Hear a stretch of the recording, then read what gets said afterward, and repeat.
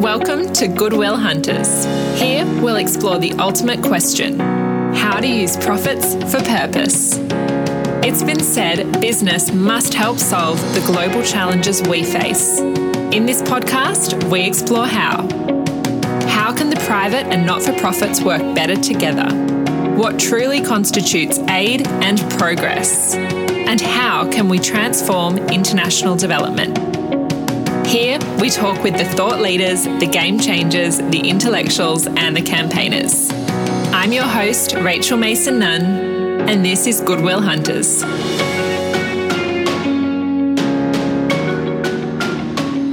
Hello, and welcome to episode 21 of Goodwill Hunters. Today on the show, we have Mark Harwood. Mark leads the Social Enterprise and Economic Development Unit of World Vision, known as SEED, a team of specialists who research, design and support the scale-up of economic development, inclusive business and impact investable approaches throughout World Vision's programs internationally. Prior to this role within SEED, Mark led the development of an innovative approach to helping small and growing businesses to scale in order to achieve inclusive economic development through improved access to credit and ongoing business coaching. Prior to joining World Vision Australia in 2011, Mark worked with Accenture as a management consultant in their strategy and change management division for 6 years, based out of Australia, Africa, and Asia. Mark is currently studying towards his Masters in Social Impact, Social Investment and Philanthropy with the Australian Graduate School of Entrepreneurship. Mark also holds a Bachelor of Science and Psychology and a Bachelor of Business Management. Wow, what a bio. Thanks for being on the show, Mark. Thank you, Rachel, for having me. It's great to be here. Okay, so I think a lot of our listeners will be very familiar with World Vision, given World Vision's very esteemed status in the Australian not-for-profit landscape. But can you give us some background on SEED specifically? What does the SEED unit do? Sure. So the SEED unit, it does stand for Social Entrepreneurship and Economic Development, but a lot of people get that confused, and SEED's a very popular acronym in the sector. So the SEED unit was created about 10 years ago, actually, to really underpin a lot of the work that we were doing in health, education, WASH, HIV, gender, and we realised that even though we are a child-focused organisation, if we could ensure that we're enabling the parents and the communities and the caregivers to be able to increase their incomes and their household assets, that's going to be a sustainable way for us to ensure that long after World Vision leaves, these communities can continue to prosper. Fantastic. That's a great ethos. So I know that part of what SEED does is deemed very innovative, and I think you and I both know that innovation is such a buzzword in the sector at the moment. we use it a lot. So in what ways does the SEED approach actually differ from traditional approaches to economic development? Or in your view, what is most innovative about SEED? And I guess it's all relative, isn't it? It's based on where you're being innovative compared to other parts of the organisation you're working at, or even externally. Yeah. So World Vision is a large organisation and has been predominantly focused on child sponsorship funded program and doing great work there in communities for 10 to 15 years. The SEED team was created in Australia, as I said, to help those parents and caregivers to increase their incomes and assets. But I think the innovation was the fact that we were engaging with the private sector. We were using business-based principles to create development approaches that would then enable them to increase their incomes. And so I think part of the approach that SEED has had since I've been there for 7 years, and we try and keep this going, is that each person in the team has their own portfolio, and they really manage that. And I encourage them as a manager to be experts in their portfolio. So when I say experts, I say if you can be not only the expert in World Vision Australia, but within the partnership and really help drive our livelihoods and our resilience global strategy and incorporate how do we, for instance, how does one of my team members drive inclusive market systems development? So predominantly we work in rural contexts, and if we're working with smallholder farmers, how do we ensure that we're understanding the entire market system that these smallholder farmers are working within, and how do we assess whether that we need some push factors for those farmers to be able to better engage with the markets and improve the quality and the quantity of what they're producing, Or are there actually some pull factors? Are some of the value chain actors requiring some additional support to pull further produce through that value chain? And so therefore it facilitates export flows. We really ensure that even if we are taking a systems approach, we do aim to achieve inclusive economic development, and that does have a poverty reduction lens. And then embedded within that, we have someone else who's doing women's economic empowerment, or WE, as the acronym is known. And so across all our programs, her role is really to make sure that we are considering that not only are we just increasing household income, but we're ensuring that how is the control of that income in the household? How is that impacted? What is the ability for these female entrepreneurs or smallholder farmers to be able to engage and benefit from market development? And also, what is the control that they have over the assets that they're able to make or earn, and ultimately lead to positive impact for their communities? And another really exciting opportunity is financial inclusion that we're doing in SEED. So how does either the most remote and poorest communities and actually ensuring that they're inclusive of persons with disabilities or other vulnerable minority groups in their community, how do they take part in a savings group, which is literally coming together maybe on a fortnightly basis? It's all established by the savings group members themselves and their institution and their jurisdiction. So who's part of the savings group? When do they meet? How often? What are the fines if you don't actually attend?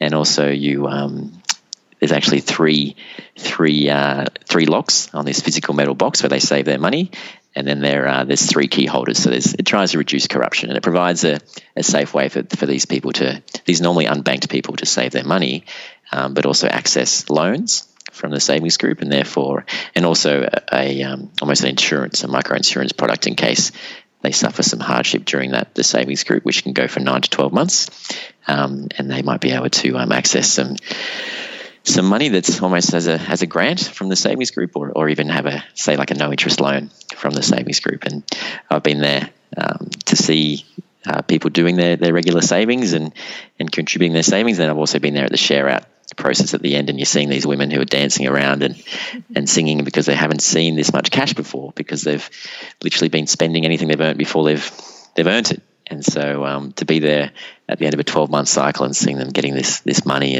and dancing around, and it's really exciting because they then invest that back into an income generating activity, or they might re-enroll into another savings group, or go and try and open a bank account because they now have some money to their name, and it's quite exciting. Yeah, wow. Okay, you've made a lot of points there that I want to unpack, mainly around women, financial literacy, and the private sector. So let's start with the private sector. You started there by saying what's most innovative about SEED is that it works with the private sector. So a major reason that I started this podcast was to look at the role that the private sector can play in international development, and to sort of reflect on historically what role the private sector has played and why perhaps that hasn't worked. And you mentioned that one of the things that was most innovative about SEED was that it actively works with the private sector. So can you talk about why working with the private sector is such an important element of SEED, and in your view, why the not-for-profit sector may have been reluctant to work with the private sector in the past? I can definitely understand why some pockets of the for-purpose sector are reluctant to work with the private sector, given some of the previous experiences. But I guess in the SEED team, we've come, a lot of us are from the private sector ourselves, and so we understand to really achieve scale, to embed some of the latest innovations, and even utilising technology, we feel like it's paramount that you do work alongside the private sector. So, for instance, with those savings groups, we realise that, for instance, even though they are the most remote women or some of the minority groups within a community, by having them go through a process of saving money and keeping a logbook and actually accessing a loan and repaying it as part of a savings group, that's providing them a credit history which they wouldn't have had otherwise. And so a lot of banks are very interested in these savings groups as building up a network of future customers of them, and actually providing them some reassurance that these community members can go on to access some of their financial products. And it's almost a stepping stone to helping these community members become bankable, and understanding what risks they might take on with the bank. And when I was mentioning the market systems development, that is literally working or helping our smallholder farmers that we work with to better engage with the private sector, because they can't do it alone. They're not, otherwise they're only accessing local markets. And the fact that they can then go and better engage with private players within the value chain and provide a product that is in high demand, is of a higher quality or a higher quantity than what they would have produced previously, that enables them to better work alongside the private sector. And I remember one of the earlier programs I supported in Indonesia, the smallholder farmers from a community in Flores had determined that they wanted to cut out the middlemen. And because they thought we are a valuable part of this value chain, we've seen that we are producing these cashews and there's no need for these middlemen. They've been taking advantage of us for too long.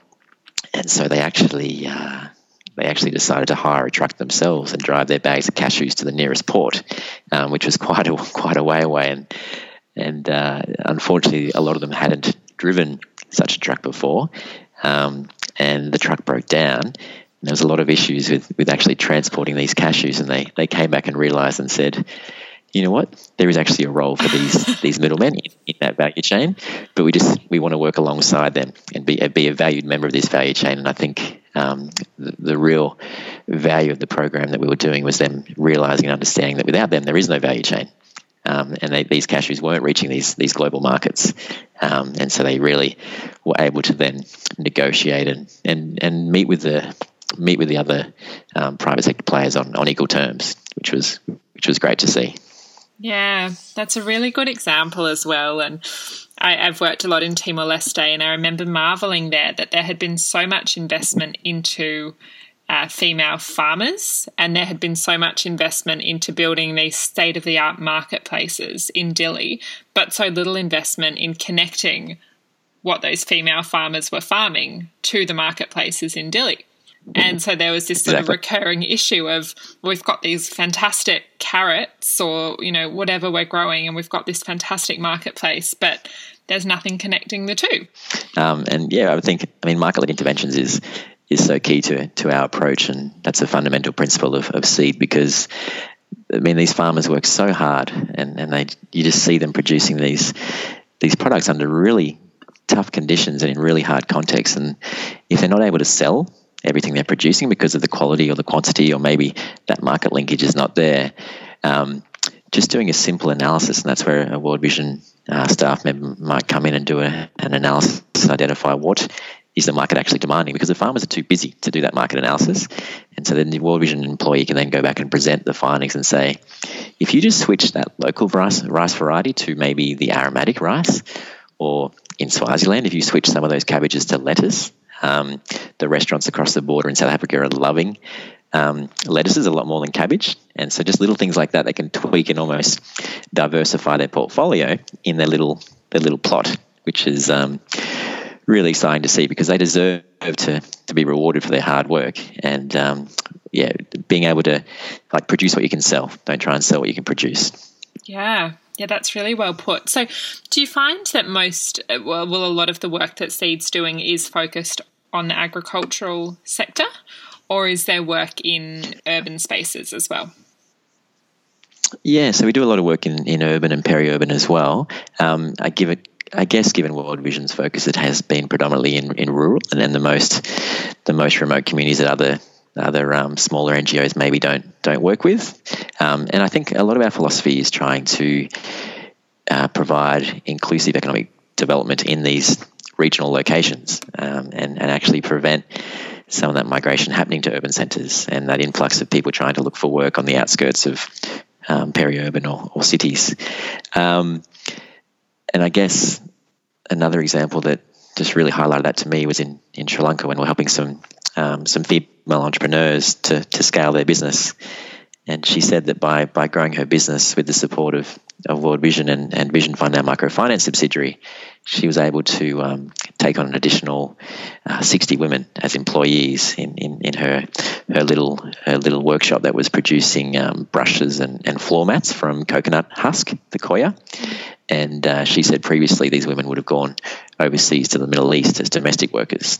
But because of this program, they were able to stay in their local communities, be a mother and a wife and a daughter and whatever it may be to their community and their families. And that's pretty powerful stuff. Yeah, certainly.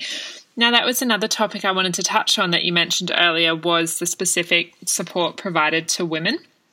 This is a topic that we've covered quite a lot in this show. So in your view, why do women in small and growing businesses require a specific sort of support? Well, I guess we did a lot of analysis and identified that the financial sector does, intended or unintended sometimes, have barriers for women being able to engage at the same level as their male counterparts. And particularly taking on a microfinance loan, which is what we're doing with these small and growing businesses through Vision Fund. And we identified that some of the requirements pre-loan disbursement by the local MFIs really isolated the women and was a barrier for them, because they didn't have the land title or the deed, or they didn't have two friends who worked for the government who had the type of salary that was required to be a guarantor. Well, they couldn't actually leave their household or wherever it may be, or the local community, to travel into the city to get their record with the credit bureau or things like that. So we really identify what can we do as an entity from pre-loan disbursement through to post and ongoing technical assistance. What can we do to ensure that women are able to have the same access? And then post disbursement, how key it was to have to ensure that, like, how are we providing technical assistance to these entrepreneurs? Is it okay to provide group coaching, or do they prefer one-on-one? And what timing and what time of day and what's the location for this training that you're actually conducting? And that was all really insightful to determine how we best ensure that women entrepreneurs are able to grow and expand their business. Yeah.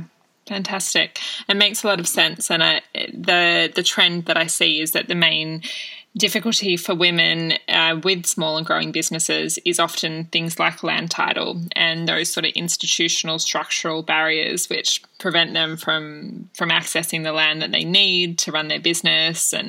And often we can't overcome, not all organisations are looking for law reform in the countries that they're operating in. That might not be an area that they're focused on, but there are ways at a micro level to try and work around some of those structural challenges.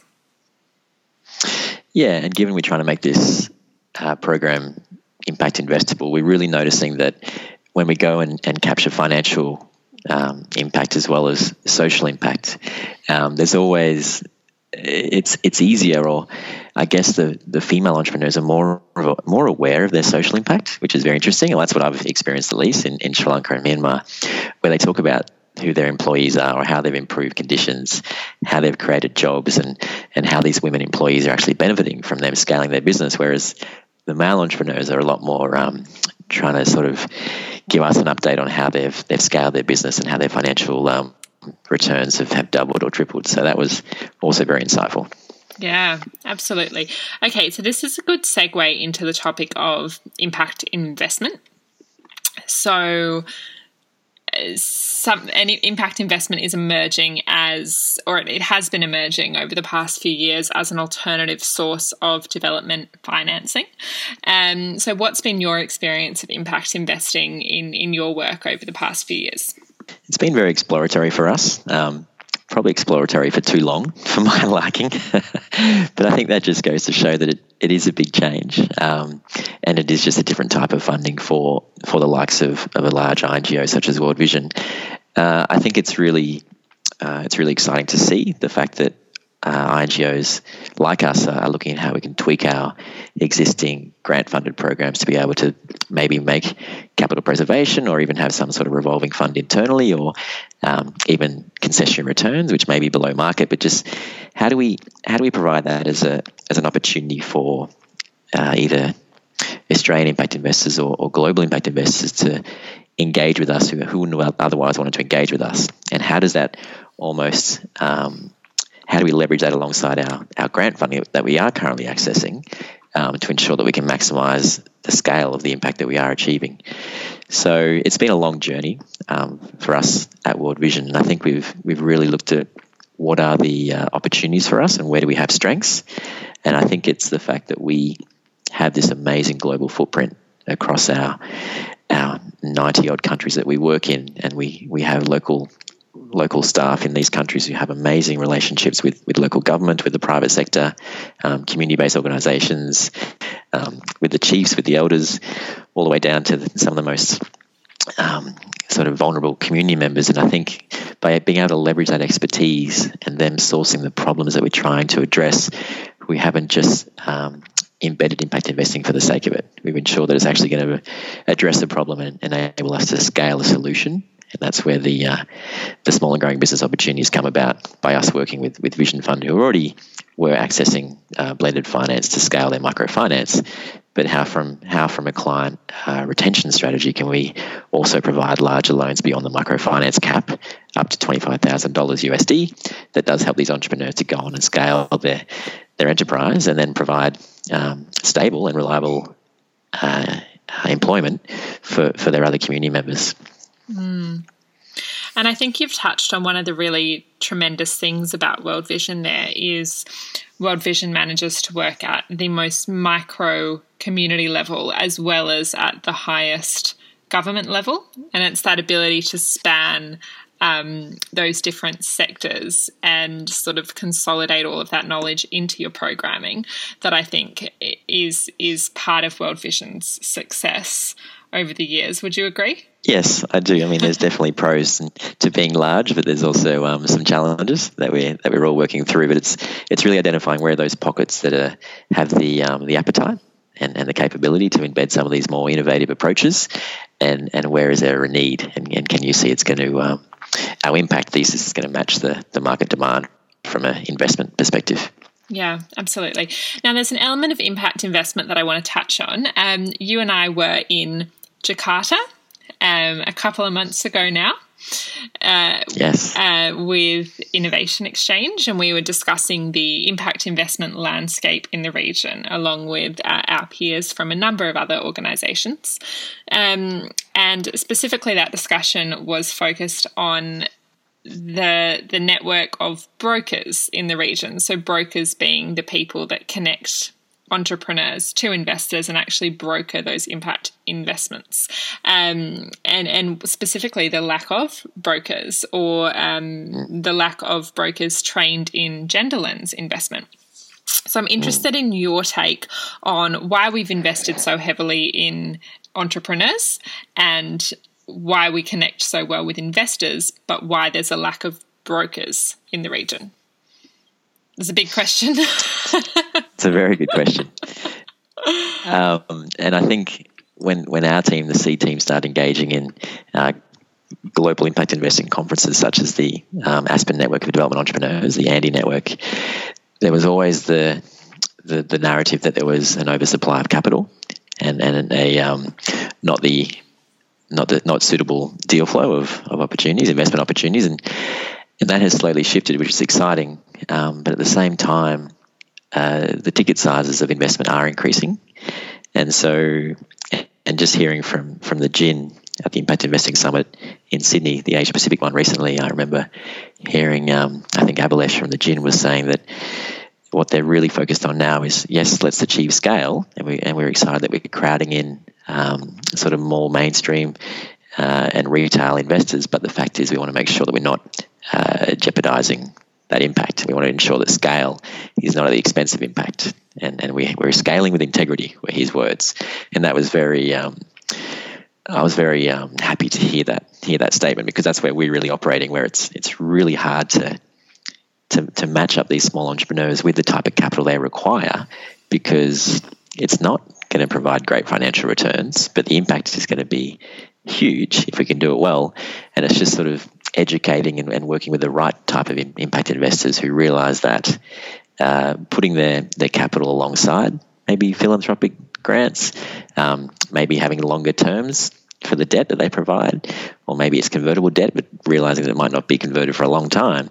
That's what excites me, because you're then actually able to provide the type of capital that these entrepreneurs are actually asking for, rather than the other way around, which is trying to match it to the investors. And yeah, we definitely need more brokers. I know I've met some great ones in my travels, but I feel like they're the ones that are struggling, and if they're the ones who are connecting that supply and demand side, I'm very happy to see that the IXC is investing in some of the initiatives that they are through the Scaling Frontier Innovation. And I completely agree. I suppose as a bit of a segue from that, Australia's investment in the impact investment landscape in the region is obviously quite a critical part of our international aid investment. Can you comment on the intersection of aid and diplomacy? Because this has been a reasonably contentious issue in Australia in the past. So what is the role of aid in strengthening our diplomatic ties in the region? I think as Australia, located where we are in the region, it's our obligation as Australians, and we care for our fellow neighbours. It's an Aussie principle, and given the way that boundaries are being, globalization perspective, boundaries are lowering, but I guess from an inward-looking focus in some countries, those walls are increasing. So for me, it's the fact that it's our role to actually ensure that we're increasing the economic development within these countries who share the same region as us, enabling them to be effective as trade partners. We really look to the aid for trade agenda that DFAT has, which aligns closely with our work, because it looks at increasing the productive capacity of smallholder farmers or small entrepreneurs, particularly women, and facilitating those trade flows. And there was some research I read that showed that for every dollar we invest as aid into Africa, it actually resulted in, I think it was something like $13 of additional trade Australian with those same African countries. So it's not only is it the right thing to do, but there's a business case for it as well. I know that people also see it as a way of ensuring safety, but I feel like it's what we do as Australians, and the more that we can enable these countries to become who they are and to have thriving local economies is good for us as well. Yeah, well put. And you just I had also read that statistic, well, it's a social return on investment, really, that for every $1 invested in aid in Africa, there's approximately $12 or $13 return in trade. That's an example of a broader move towards social return on investment as a quite a compelling methodology we use to make the case for aid. I know that you're skilled in outcome measurement. In your view, emerging methodologies like social return on investment, what role do they play in helping us to justify our aid spending? Yeah, they play a big role, and they can be powerful tools, but it's just ensuring that we don't overgeneralize or standardize across the way in which we utilize our aid funding. As you know, Rachel, aid is so, or the way in which aid can be leveraged is so broad and so diverse. And I know that it is helpful for certain audiences and government policymakers to understand what is that social return. But I feel like I also, you don't want to lose that human aspect or that touch of actually understanding what is the value of that investment that has been made through aid. And that's where I think it's really promising to see that, as well as SROI, there's been other initiatives where, say, Bridges doing the impact management project and other things like that are really looking at sitting across all the different sectors and understanding, even as a private entity, if we're going to start moving into this emerging market and make an investment, what's the type of methodology we want to use to actually measure the type of impact we're achieving, and understanding is our investment actually going to do harm? Is it going to benefit people on the planet, or is it actually going to contribute to a solution? And so I think that was really promising to hear the progress being made there, and people who are buying into that across the different multi-sectors, because I think the more that the private sector, trusts and foundations are all saying the same language and reporting impact in the same way, is only a good thing if we're all going to be utilising the same types of capital. Yeah, completely agree. Okay, there's 2 questions I want to finish on, and I can see that you're navigating a lot of moths and bugs right now. I've got moths, and then I don't know if it's a bat above me, but there were things dropping on my computer from the tree above. Look, that's not great. Well, very floral. Look, this is the first recording that I've seen someone do from their backyard, so I am impressed. Was it 2 kids stay asleep? Okay, so 2 questions to finish on. The first, what trends are you seeing in the not-for-profit or the for-purpose sector broadly that our listeners should be aware of? What are the mega trends that are facing the sector that we need to be across? Wow. So I think given my time with impact investing, it's really it's shifted from being a nuanced or a niche market, particularly in Australia. Europe and the US has really led the way in terms of making investments and making investments beyond their own national borders. And I'm glad to see that Australian investors are now coming on board and seeing the ability to diversify and make investments in emerging markets. And the fact that it's no longer considered so niche and off to the side, but it's becoming mainstream. You're seeing the larger entities moving into this space, which is really good. And while I said that, it's also important to ensure that while they do move into this space and are allocating such large capital pools and achieving a certain level of scale, that we don't turn our eye from the fact that it is impact investment, and we are actually ensuring that there is additionality, and we're not just displacing local investment that someone else would have made themselves. If the returns really are that good, are we really the only person who is willing to make that investment? So in terms of innovation, I think technology is being wonderful. It's really enabling reducing the cost of providing these investments, measuring impact, the due diligence required to make the investments as well, because otherwise we are moving towards larger ticket sizes and more established businesses, as opposed to the ones where it's most needed, who are just sort of early startup or trying to overcome that pioneering gap. So I think that's what excites us, and that's where we've been playing for a long time. And the more that we can leverage technology and learn from great partners and actually provide a product to the market that is parable and actually providing the sort of returns that they're chasing, that is what excites me. And as you said, general lens investing, I think some of the pioneers in that space have done amazing things to make it just front of mind, that we actually realise that it's not something that you do after the fact. It's not a way of just counting women, but it's actually a way of ensuring that every step of the process that you're doing and every decision that you make is being informed by how are we actually ensuring that those who require access to this capital are having an equal ability to access it. Certainly, and Mike, you and I both work for organisations that are very skilled in gender lens investing, and it's really encouraging to see that is being mainstreamed in the sector, and there are so many opportunities for learning about what taking a gender lens approach to investment actually means. It is an exciting trend. Okay, the question to finish on: what does success look like in 10 years for Seed? For the Seed team? Yeah. Wow. Well, first of all, I'm not sure if I'd be there in 10 years. That's the first success. Hopefully, there's been some good succession planning.